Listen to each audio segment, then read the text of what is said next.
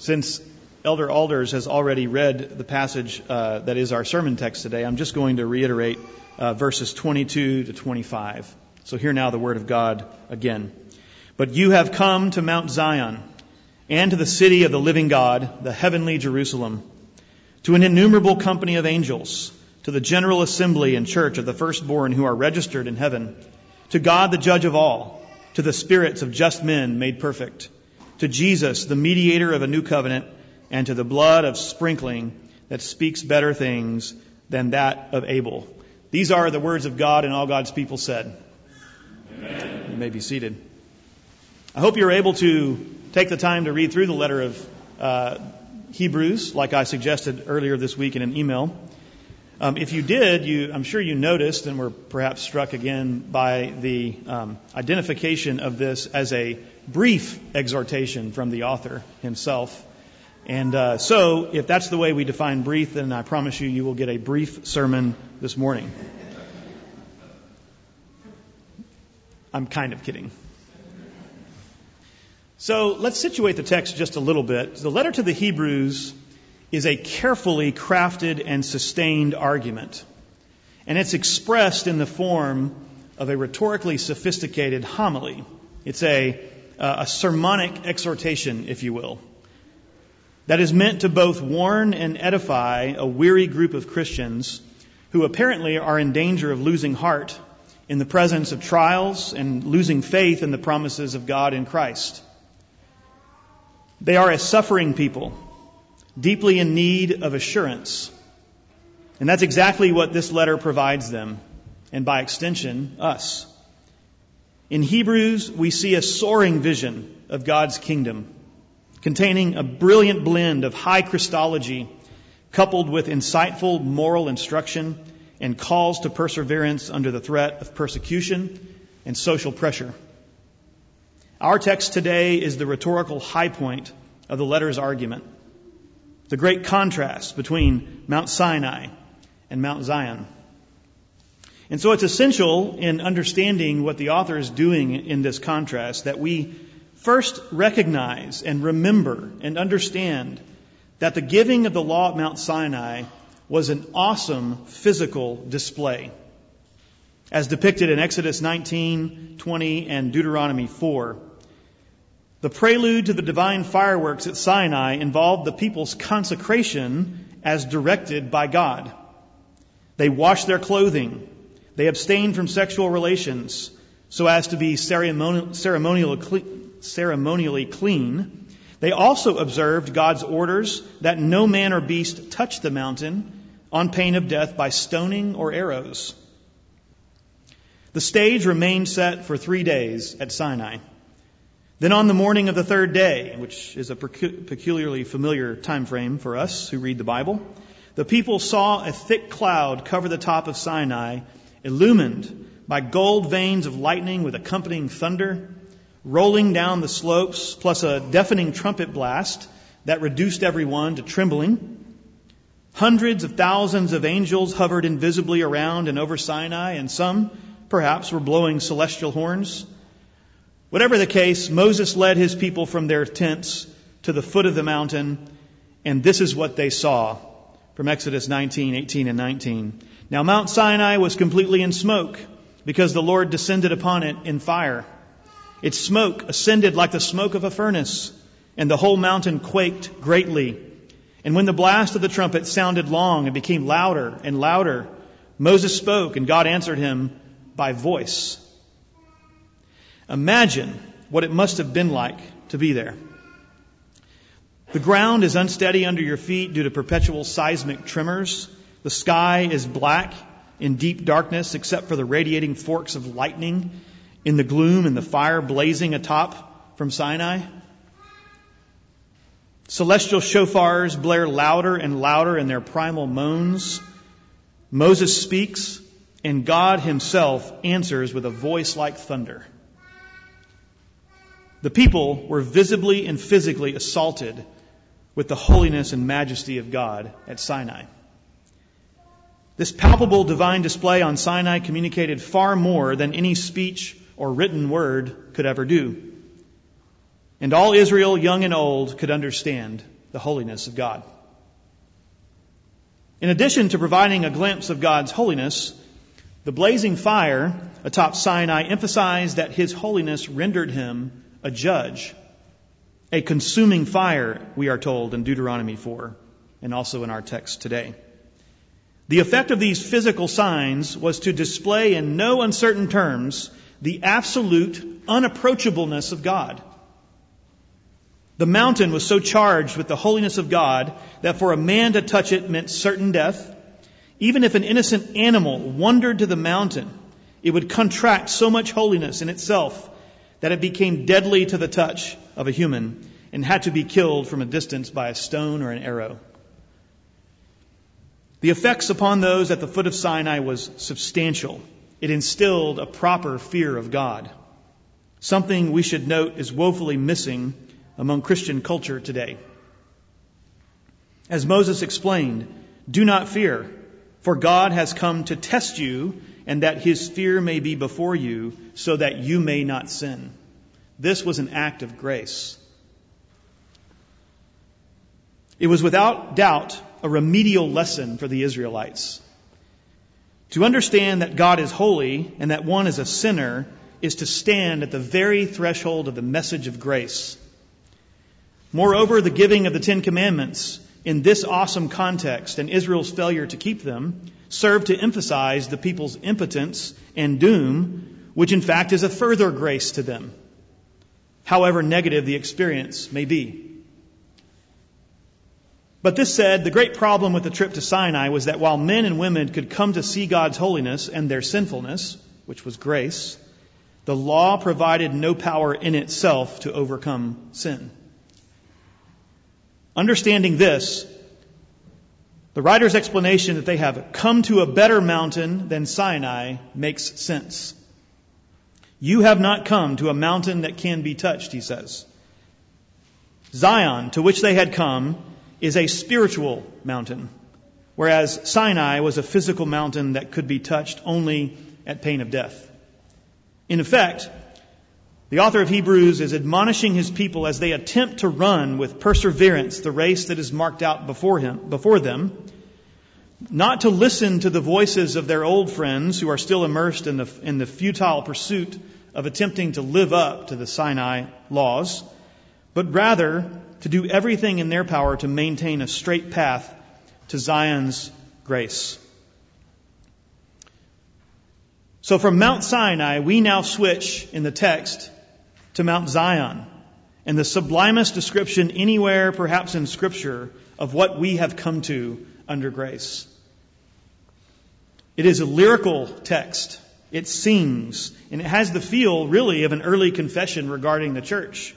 Some have surmised that perhaps this little Hebrew congregation sang or chanted its words in the months that followed as it attempted to run the race amidst the ensuing Neronian persecution in Rome. In any case, there are 7 sublime truths that this passage outlines for us, and I want to take the time to enumerate them. First, we come to Zion, and so we come to the city of God. But you have come to Mount Zion, the heavenly Jerusalem, the city of the living God. Verse 22. Mount Zion, geographically, historically, was the location of the Jebusite stronghold that David captured and made the religious center of his kingdom by bringing to it the golden ark of God, that instrument of God's presence with his people. When Solomon built the temple and installed the ark, Zion, or Jerusalem, became synonymous with the earthly dwelling place of God. It was that axis between heaven and earth, much like the Garden of Eden. In Christ, we have come to its heavenly counterpart, says the author of Hebrews, the spiritual Jerusalem from above. So in one sense, this is something still to come. Hebrews 13:14 says, but we are looking for the city that is to come. But yet, in another sense, we have already arrived there. Christians are now citizens of the heavenly city and enjoy its privileges. Paul wrote in Philippians 3, but our citizenship is in heaven, and we eagerly await a Savior from there, the Lord Jesus Christ. We are in Zion by virtue of our incorporation in Christ. For, as Ephesians 2 tells us, God raised us up with Christ and seated us with Him in the heavenly realms in Jesus Christ. Sure, the fiery presence is still there, but we do now have the requisite holiness and access because of Christ. And what is more, we are in Zion permanently. But you have come to Mount Zion. This is in the verbal perfect tense, emphasizing our permanent and continuing state in Zion.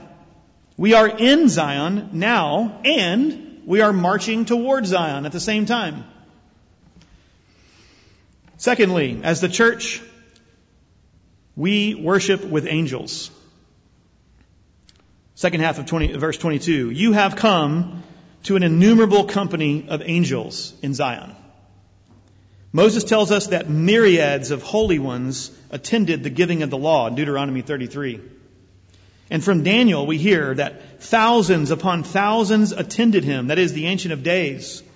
10,000 times 10,000s stood before him, Daniel 7:10.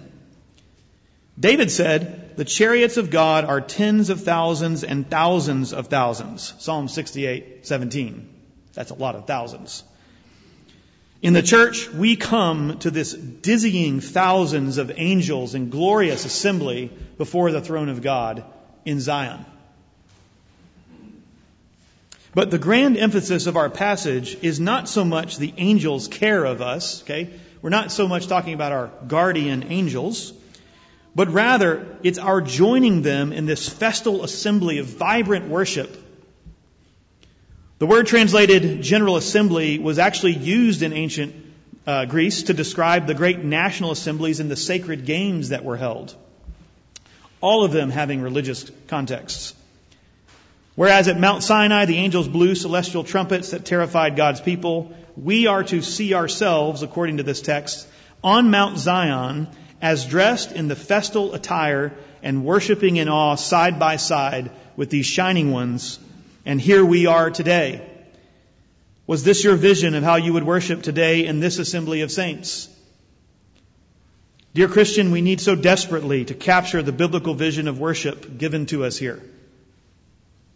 We need to raise our expectations of what God has done and is doing right now and in our midst. We need to live and love and serve and work as if this were actually true. Thirdly, on Mount Zion, we come to the company of all the saints, the church of the firstborn who are registered in heaven. First part of verse 23 there. Jesus is the firstborn par excellence. And by virtue of our union with Him, we are firstborn. All the rights of inheritance go to the firstborn. To us who are co-heirs with Christ, as Paul reminds us in Romans 8. But wait, there is more. As firstborn, our names are also written in heaven along with the firstborn who are already there. In other words, there is an amazing solidarity between the church triumphant in heaven and the church militant here on earth. It simply keeps growing and going on and on. We are the body of Christ with them, with all the saints that have come before. Remember at the beginning of Hebrews chapter 12 and back into 11 with this cloud of witnesses. That's in context here. A bulging assembly of rich first sons and daughters who get it all. That's you and me. Fourthly, we come to God. You have come to God, verse 23, second part of verse 23. You have come to God, the judge of all. Although the scene in Zion to which we come is a joyous festival, it is also not a casual thing. We come to Zion to meet the God of Sinai, who is judge of all. As the author of Hebrews reminds his readers earlier in the letter, we understand regarding God that nothing in all creation is hidden from God's sight. Everything is uncovered and laid bare before the eyes of Him to whom we must give an account. Hebrews 4:13. We also know that He said, "It is mine to avenge. I will repay. And again, the Lord will judge his people. It is a dreadful thing to fall into the hands of the living God. Hebrews 10:30 and 31. Knowing this, we come before him in awe because he is the judge.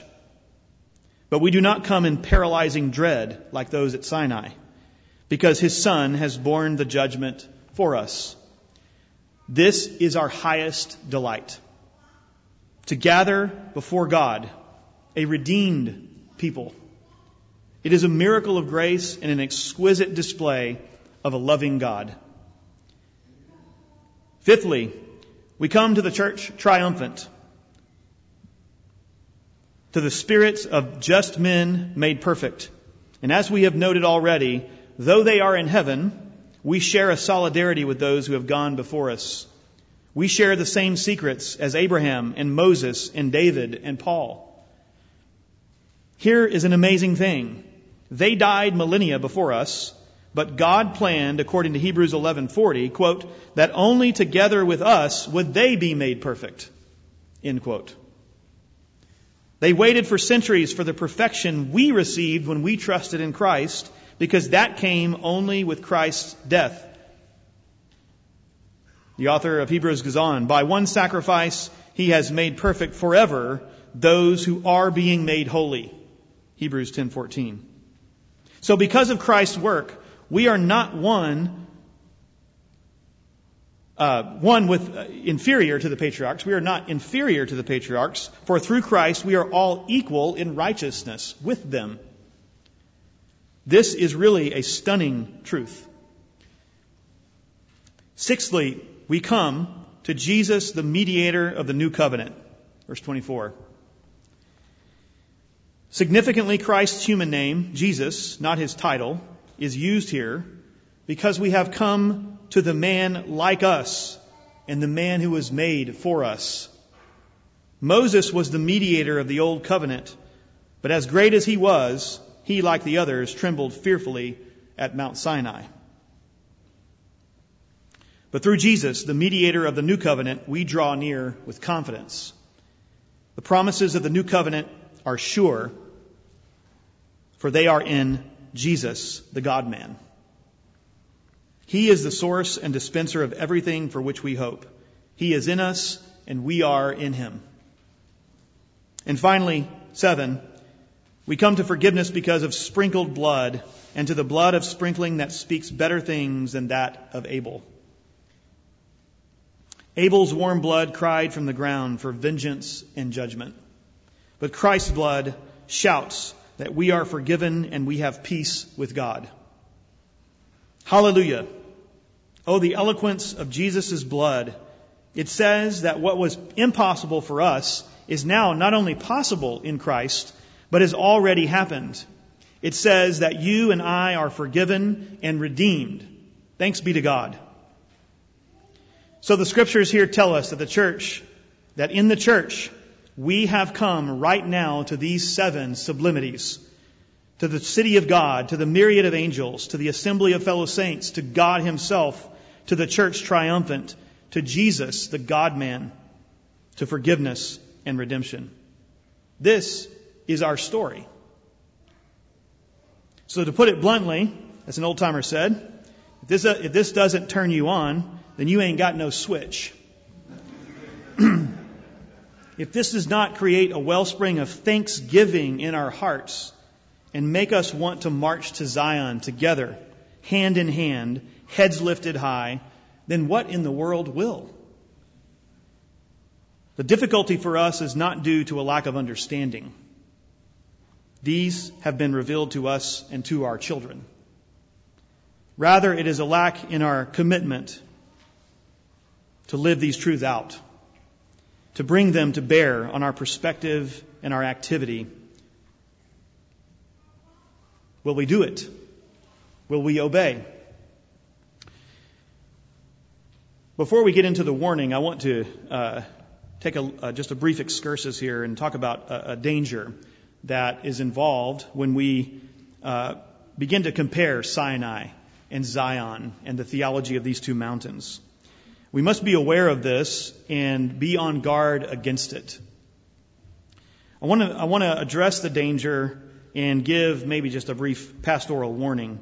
The tension between the biblical notions of law and grace is one with which any serious biblical Christian must wrestle carefully with, because the nature of their relationship is not intuitive to us. In fact, in reading the New Testament, we see clearly how the earliest Christians themselves wrestled with this very tension. And we have apostolic teaching on how to navigate it. But it does not come easy. Careful and prayerful thought and study is necessary. The danger is that we can devolve into a sort of truncated theology that treats law and grace as binary notions inconsistent with one another. Following the apostolic era, one of the first heresies that the church faced centered on this very issue. Marcion, a wealthy ship owner from Sinope, which is now in modern-day northern Turkey, he came to hold ecclesiastical influence in Rome, and then about 138 AD, he began to argue that the Hebrew Bible was inferior to the New Testament and had no part to play in authoritative revelation. He therefore fought to have it removed from the Christian canon. Though he was excommunicated early on, his destructive teaching lingered for nearly 2 centuries in the early church. Marcion taught the total incompatibility of Old and New Testaments. He believed there was a radical discontinuity between the God of the Old Testament and the God of the New Testament, between the Creator God and Father of Jesus. So Marcion created a new Bible for his followers, or as heretics are apt to do, that dismissed with the Old Testament and a severely hacked up New Testament that consisted only of one gospel that he saw as the least Jewish, an edited version of Luke, and 10 select and edited Pauline epistles, excluding the pastoral epistles that our Sunday school lesson was over this morning. His views were spelled out in his book Antitheses, pretty good title for a book like that, which set forth the alleged contradictions between the testaments. Tertullian, in his famous work against Marcion, wrote a 5-volume refutation of this. Justin Martyr, another early Christian apologist, who himself, interestingly, took an unbalanced anti-Judaic stance, even Justin considered Marcionism to be the most dangerous heresy of his day. Recognizing this, the church in Rome condemned Marcion in 144 AD, very quickly in church. That's a very quick condemnation in church history. But Marcionism never completely died out. And in the 19th century, especially with the rise of theological liberalism, it underwent a revival among those who wished to separate what they considered to be the crude and primitive parts of the Old Testament from the New. Excuse me. Likewise, there are many in the church today who have rejected the Old Testament either formally or at least practically. I want to submit to you this morning that the ghost of Marcion still haunts the Christian church today. Certainly one of the greatest tragedies in church history is the early adoption of the highly unfortunate terms Old and New to refer to the two testaments of Christian Scripture. This distinction already assumes and connotes the kind of disparity that Marcion argued for. I think a term like first and last, those two designations would be a much better way for us to talk about the Testaments. Neo-Marcionism is subtly alive and well in the evangelical church today. Of course, it is true that the New Testament gives us a fuller revelation of God. So do not hear what I'm not saying. And that we no longer live under the strictures of the old covenant economy. However, the God we worship is still the same God. But sadly, many Christians and churches today are so biblically and theologically anemic, especially with regard to the Old Testament, which constitutes roughly 3/4 of the literature in the Bible, that they have adopted a tragically sentimentalized idea of God, one which amounts to little more than a deity who died to meet their felt needs and nothing more. The sin question and the requirement of radical holiness is frequently minimized or downright ignored. The result is the incredible paradox of evangelicals who claim to know Jesus, but who do not know who God is or what He requires of them. To whatever degree we fall prey to such an erroneous view, we have effectively become unwitting Marcionites. Unless we point the finger too hastily at those Christians out there, we should take a careful stock of our own beliefs and practices to see if we might be unknowingly influenced by the specter of Marcion ourselves. I know I have been. This remains a serious threat to the modern church. We must be vigilant, on guard. We must study, preach, and teach the whole counsel of God. We must nourish ourselves and our children in the Hebraic heritage of Christian theology. Ours is a roots and fruits theology, not a nuke and pave theology.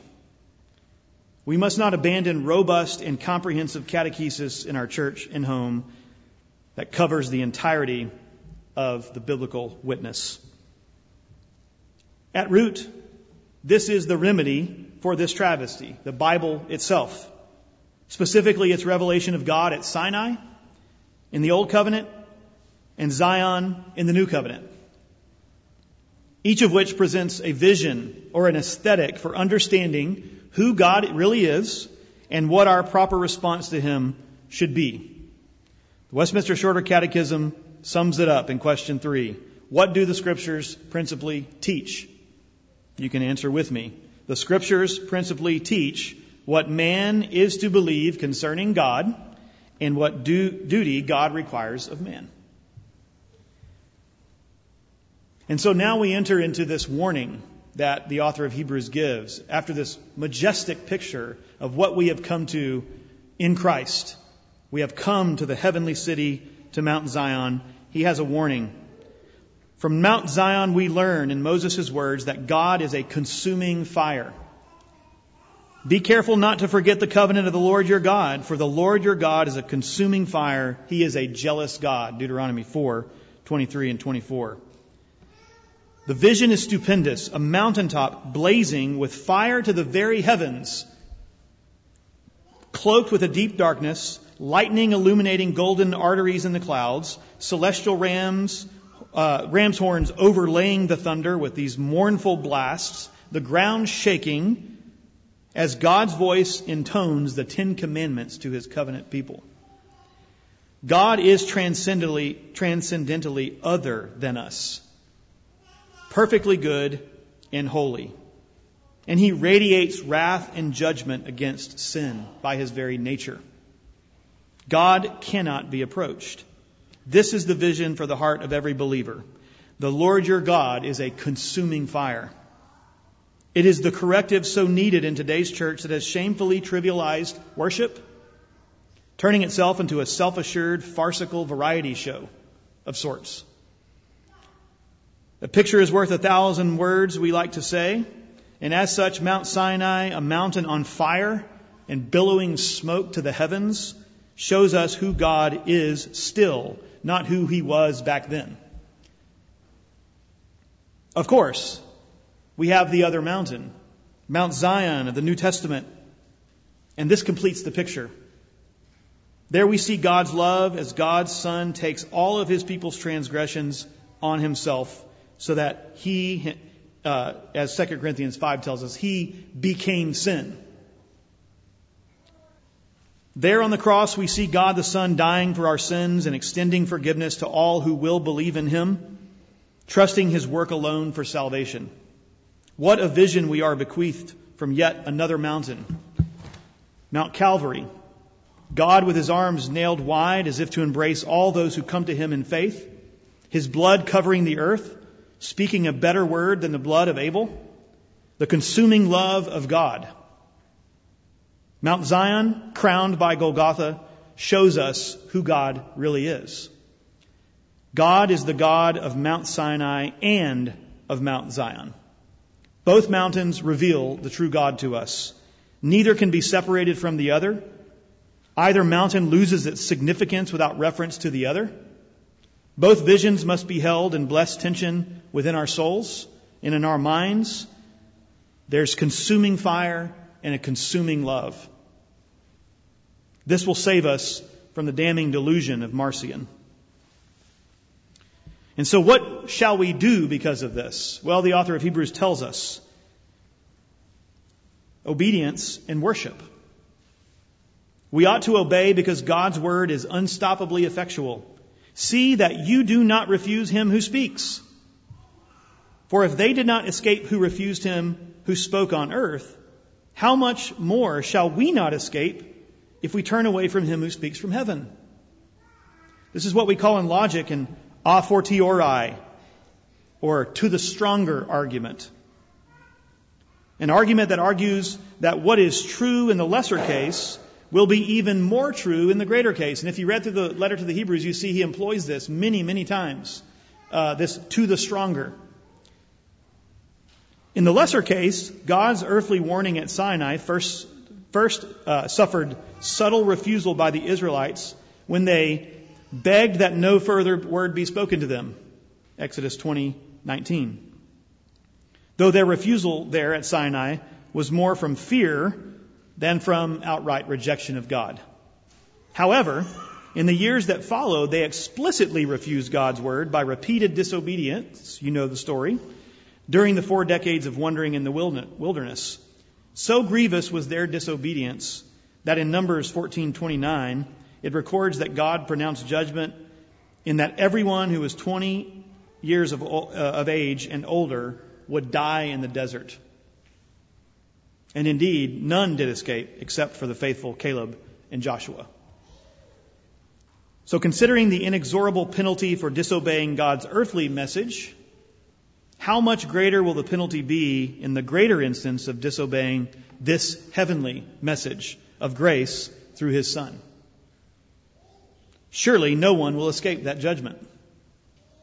This, of course, has been the writer's message all along. In Hebrews 2:3, he warned, how shall we escape if we ignore such a great salvation?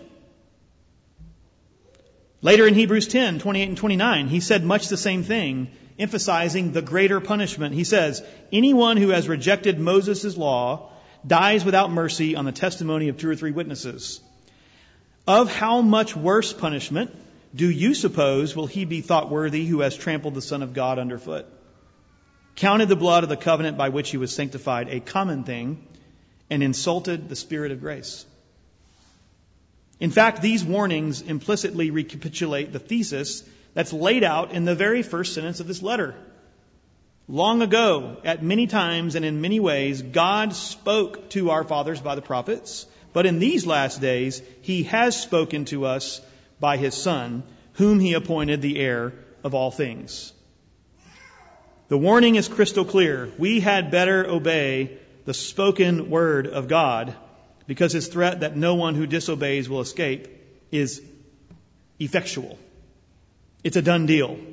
No person will escape who refuses the gospel of grace made manifest in God's word, Jesus Christ, because God is a consuming fire. And then he offers a final word. So if all of that is not sufficient reason to obey the God of these 2 mountains, there is yet another, pointing to the finality of God's word. As the writer goes on to explain, he says, his voice then shook the earth, but now he has promised, saying, yet once more, I shake not only the earth, but also heaven.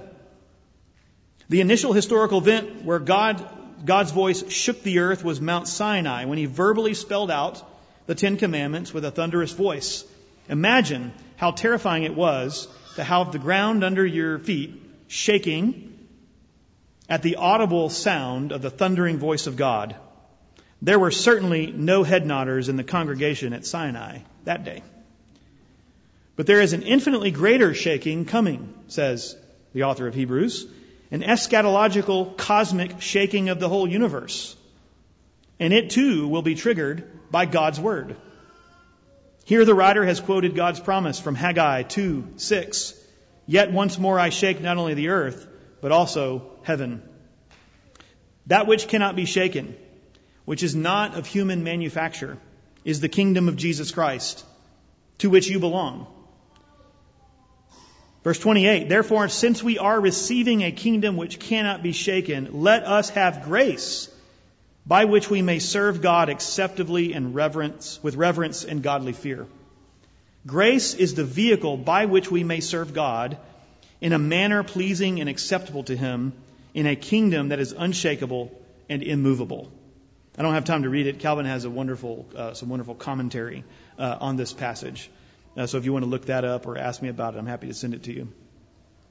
We are to do this with reverence, devoutly, circumspectly, and in no way flippantly.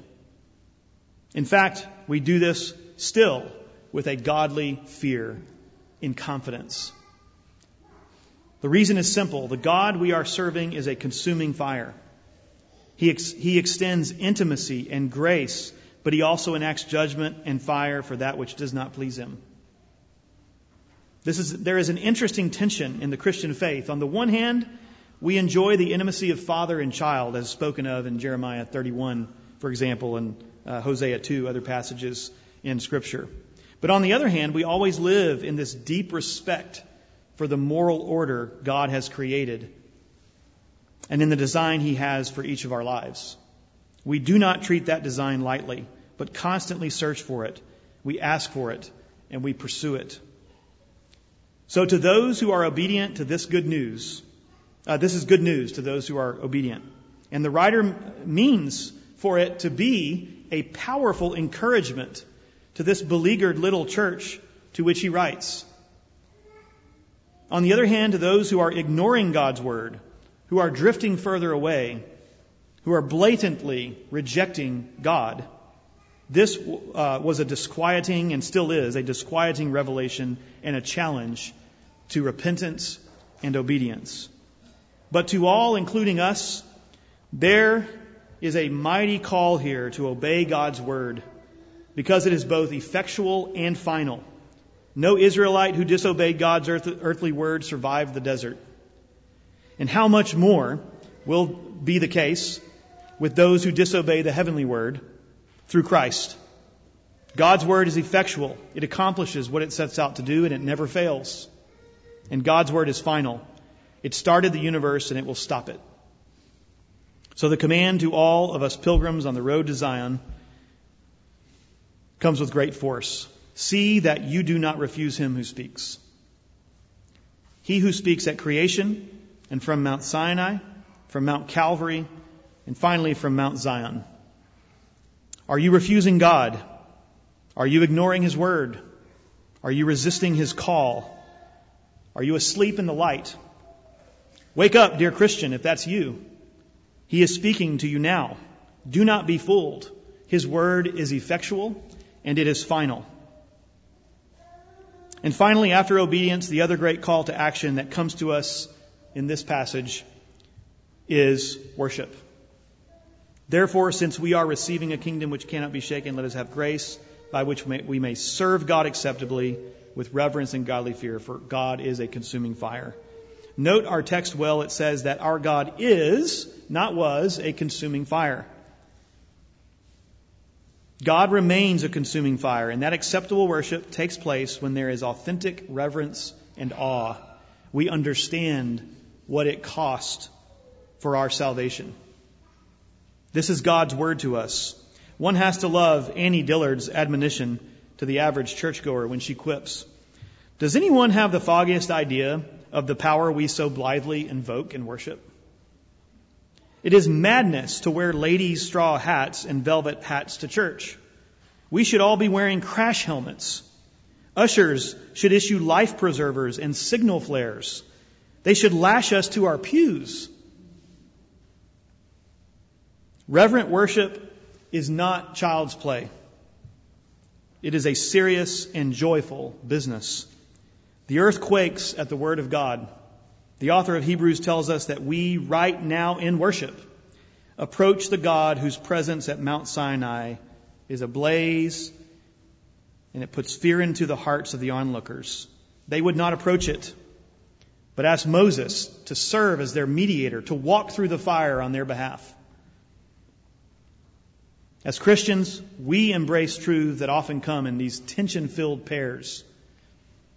these dialectical pairs at work with one another. And the truth is found in that tension. Does God sovereignly elect and direct, or do we exercise moral responsibility in our choices before Him? Yes. Since your baptism, are you a saint or a sinner? Yes. Is the kingdom of God already something we can participate in now? Or is it something that we await? Yes. Are we on a pilgrimage to Mount Zion, as the songs of ascent in Psalms 120 to 134 teach us? Or have we already approached Mount Zion with confidence under the mediation of Christ as our great high priest, as the author of Hebrews tells us? Yes. When we come to worship, we must keep both mountains in view. The approachable Zion with its consuming love and the unapproachable Sinai with its consuming fire. And then we come in reverent boldness. Everything depends on how we see God. This will inform all of our life. Our worship, our sense of mission and evangelism, our stewardship, our marriage, our family life, our affirmation and delight in the goodness of the created order, our relationships in general, our sexual ethics, everything hinges on how we understand God. So we, as members of an unshakable kingdom of Christ today, are meant to worship with thankful hearts. That is our only appropriate response. Our pulses should race with thanksgiving because of this. With the Apostle Paul, we can exclaim, "Thanks be to God for His indescribable gift." 2 Corinthians 9. Whatever we do or wherever we go, we must always give thanks to God the Father for everything in the name of the Lord Jesus Christ. Ephesians 5:20. The twin mountains of our spiritual life demand two things as we march to Zion: obedience and worship. Let us obey His word, for it is effectual. It never fails, and it is final. It will shake the whole universe. Let us worship Him with our lives in reverence and awe and thanksgiving. This is our only reasonable response. Amen. Let's pray. Almighty God, whose word thunders from Mount Sinai and beckons from Mount Zion, we thank you that you have spoken to us in these last days through your Son, Jesus, our great high priest and shepherd of the sheep, whom you have appointed heir of all things. Through him we have been made alive to you. May we not neglect such a great salvation. May we not be dull of hearing, as the author of Hebrews warns his readers, but may we be all ears for your word of life, living it out in joyous obedience and festal worship. In the name of the Father, Son, and Holy Spirit, amen. Amen. So the comparison of Sinai and Zion and its associated warning in our text today is offered by the author of Hebrews as the theological basis for the exhortation given in the preceding paragraph of chapter 12, that we find in chapter 12, just before the sermon text. He says this: "Therefore, strengthen the hands which hang down." Some translations say something like, "Lift your drooping hands. And the feeble knees, and make straight paths for your feet, so that what is lame may not be dislocated, but rather be healed." And then he goes on to give the reasons why they should do this, which is the sermon today. So the image here is one of weariness brought on by the trials of life. This isn't some kind of academic speculation or theologizing in the abstract. This is incredibly concrete for the experience of Christians. There's a weariness that endangers faith in the promises of God. You know it, and I know it, because we live in this world. Are you weary? Are you carrying a heavy load today? Is your faith waning because of that?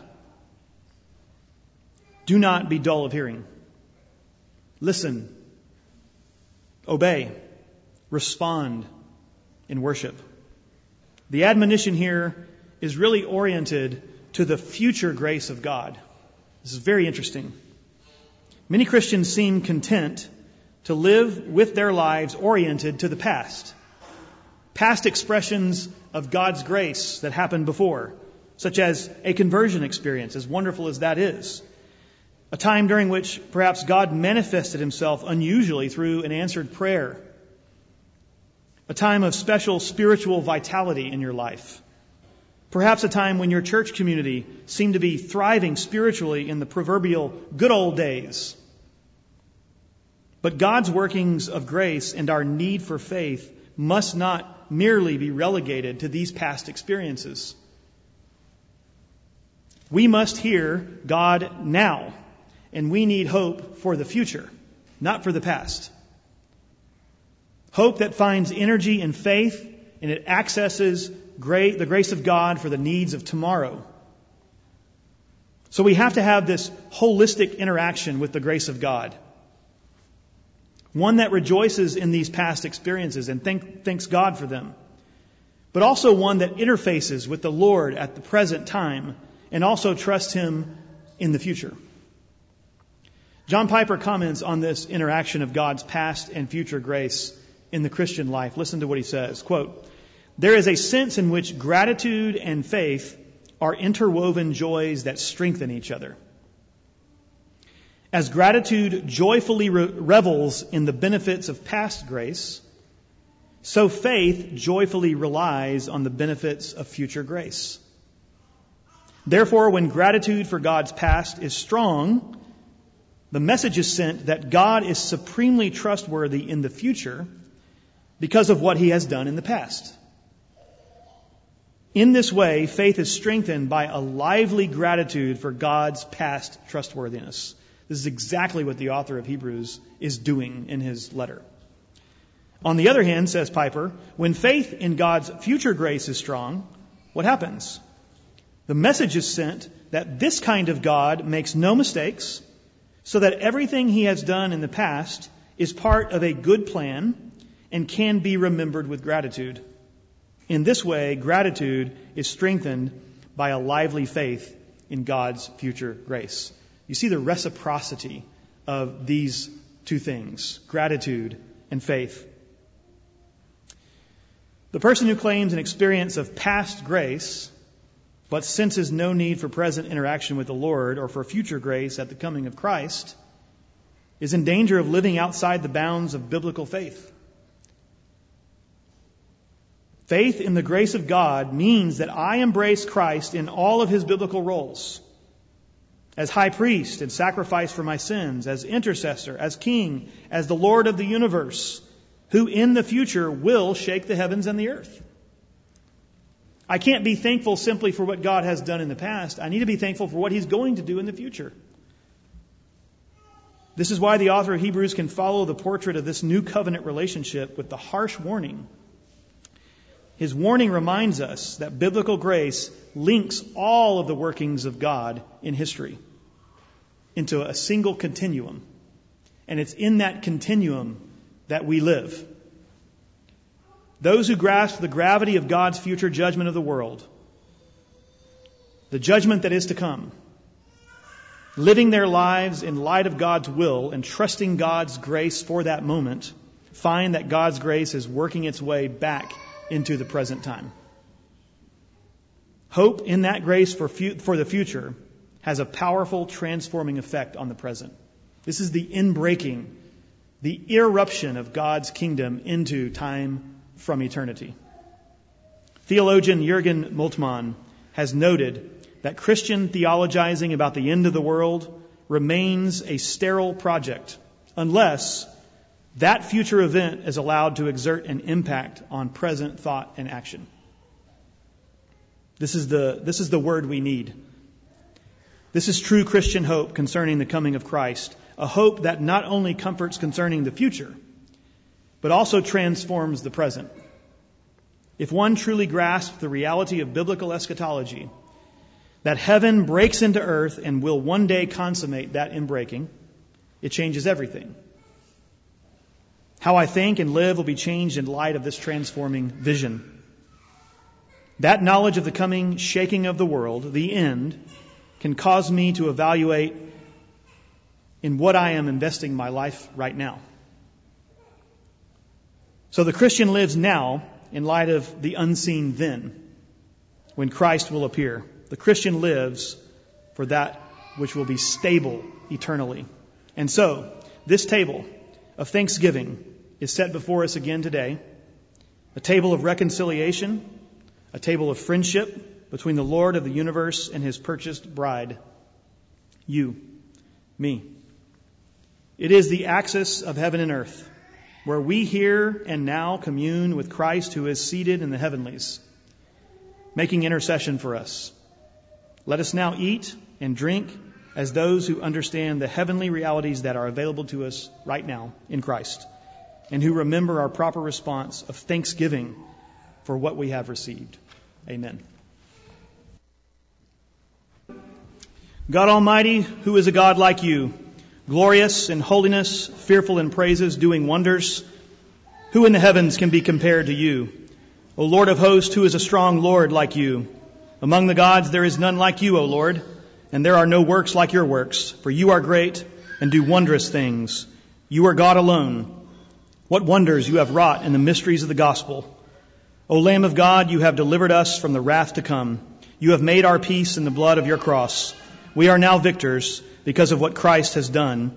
And now may we go forth and live as those who have been redeemed for your glory and for our good. Amen.